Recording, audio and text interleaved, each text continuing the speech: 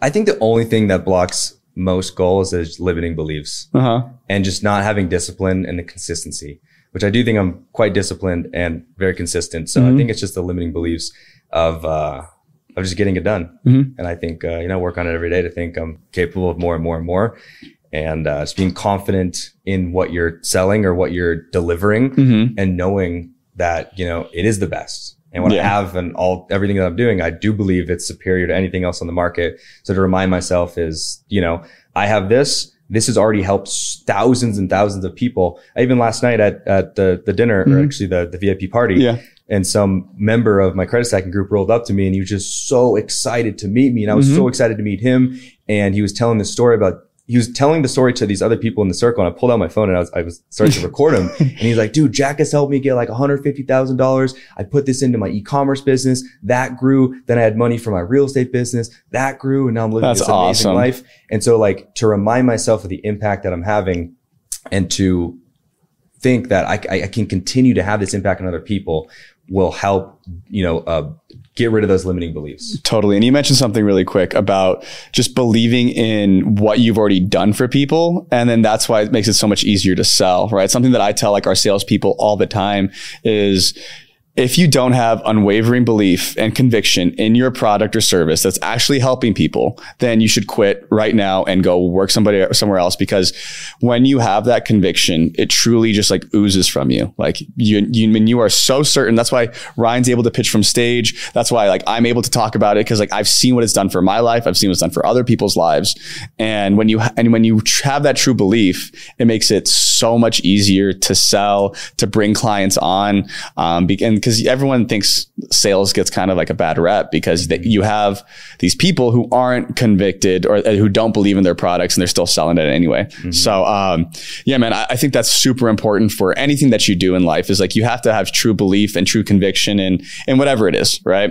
And so I think that's major. So I love that you brought that up. Yeah. And I think when you have a good service that is impacting people in a positive way, it's your obligation to get them into your program or service, or you're buying your product because it's going to help their life. And so you're doing them a disservice on not relaying the value and getting them involved if it's going to help them. Totally. That's what we say too. Yeah. It's like, dude, if you don't join, it's not going to change my life. I don't need your whatever you're paying for our programs. Like it's going to change your life. And that's the conversation that we typically have. But why not just scale with salespeople right now? I know you got 2. So what's blocking you guys from just like, hey, let's hire 10? It's a good question. It's probably just a limiting belief, to be honest. Yeah. I mean, cause that's how we were too, by the way. Like that's the reason why I'm asking that. For the last probably about year, we stayed pretty steady at the salespeople that we had. We had, I think, 8 or so we had 4 closers, 4 setters, and we had like 1 person on this event sales team. And at the time we were like having some of our closers sell some of our tickets to the event, or like we would like just figure a few things out here and there, but we never had like a set team. And we really sat down and we were like, why the heck aren't we just like throwing gas in the fire? Like our cost per lead's good.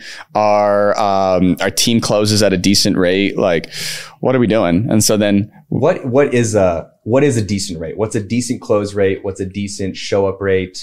I can talk about like the industry standards and kind of like where we're at. And it's fluctuated, right? We've had months where we were at like a 40 to 30% close rate. Show rate, which is terrible. Yeah. Right. That's not good. This month was actually one of our better months. So we're sitting right around like 65%. I don't ever see it like getting above 70 in our space. So we're like technically B2B, but it's more so business to consumer, right? It's like a lot of these people who are solopreneurs or who want to get into real estate or who want to start building their content. And actually, I'll split it really quick.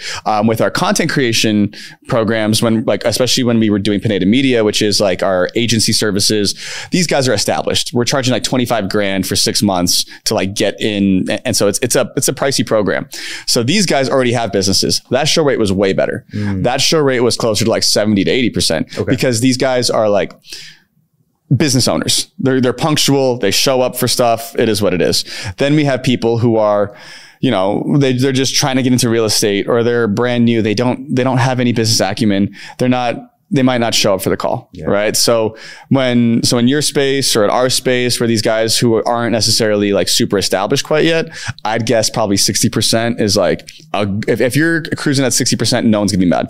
And what we do now is we double book our calendars.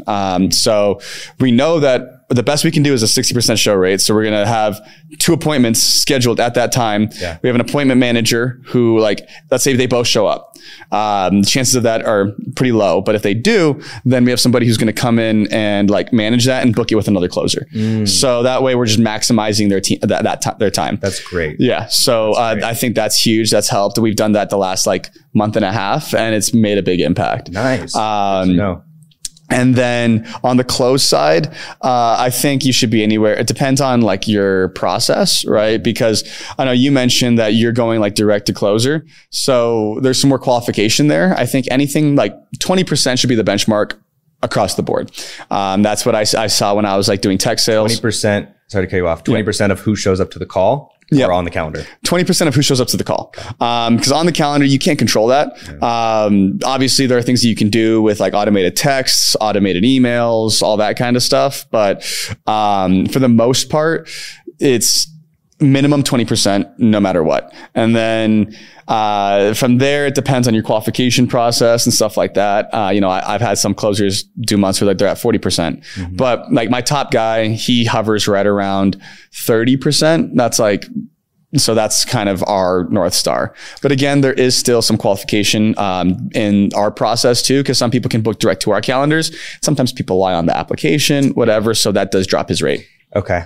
That makes sense. And so you said something super valuable to me last night, and that was about, if someone's going through, if you have a product or service that has, a good bit of qualifications and someone's going through that call application and they seem, if it's truthful answers and they seem super qualified, it goes direct to closer. Yep. And if some of the answers are like, this guy might not be qualified, as qualified, at that point, then it would go to a setter. That's something we're not doing. And that was so like the way that model works, and this is the same for almost all businesses. For example, if you're buying software, typically they have like the lower version, then you have like the SMB or small to medium sized business version. So that's like, for example, we just bought payroll software. So we fit into like that 50 to 100 employee category. Okay. And so we got set up with the SMB closer. Right. And then you got the enterprise people, you got like the Googles, the Facebooks of the world. And then that goes to like a higher ticket person. Right. So like even like big software companies do it.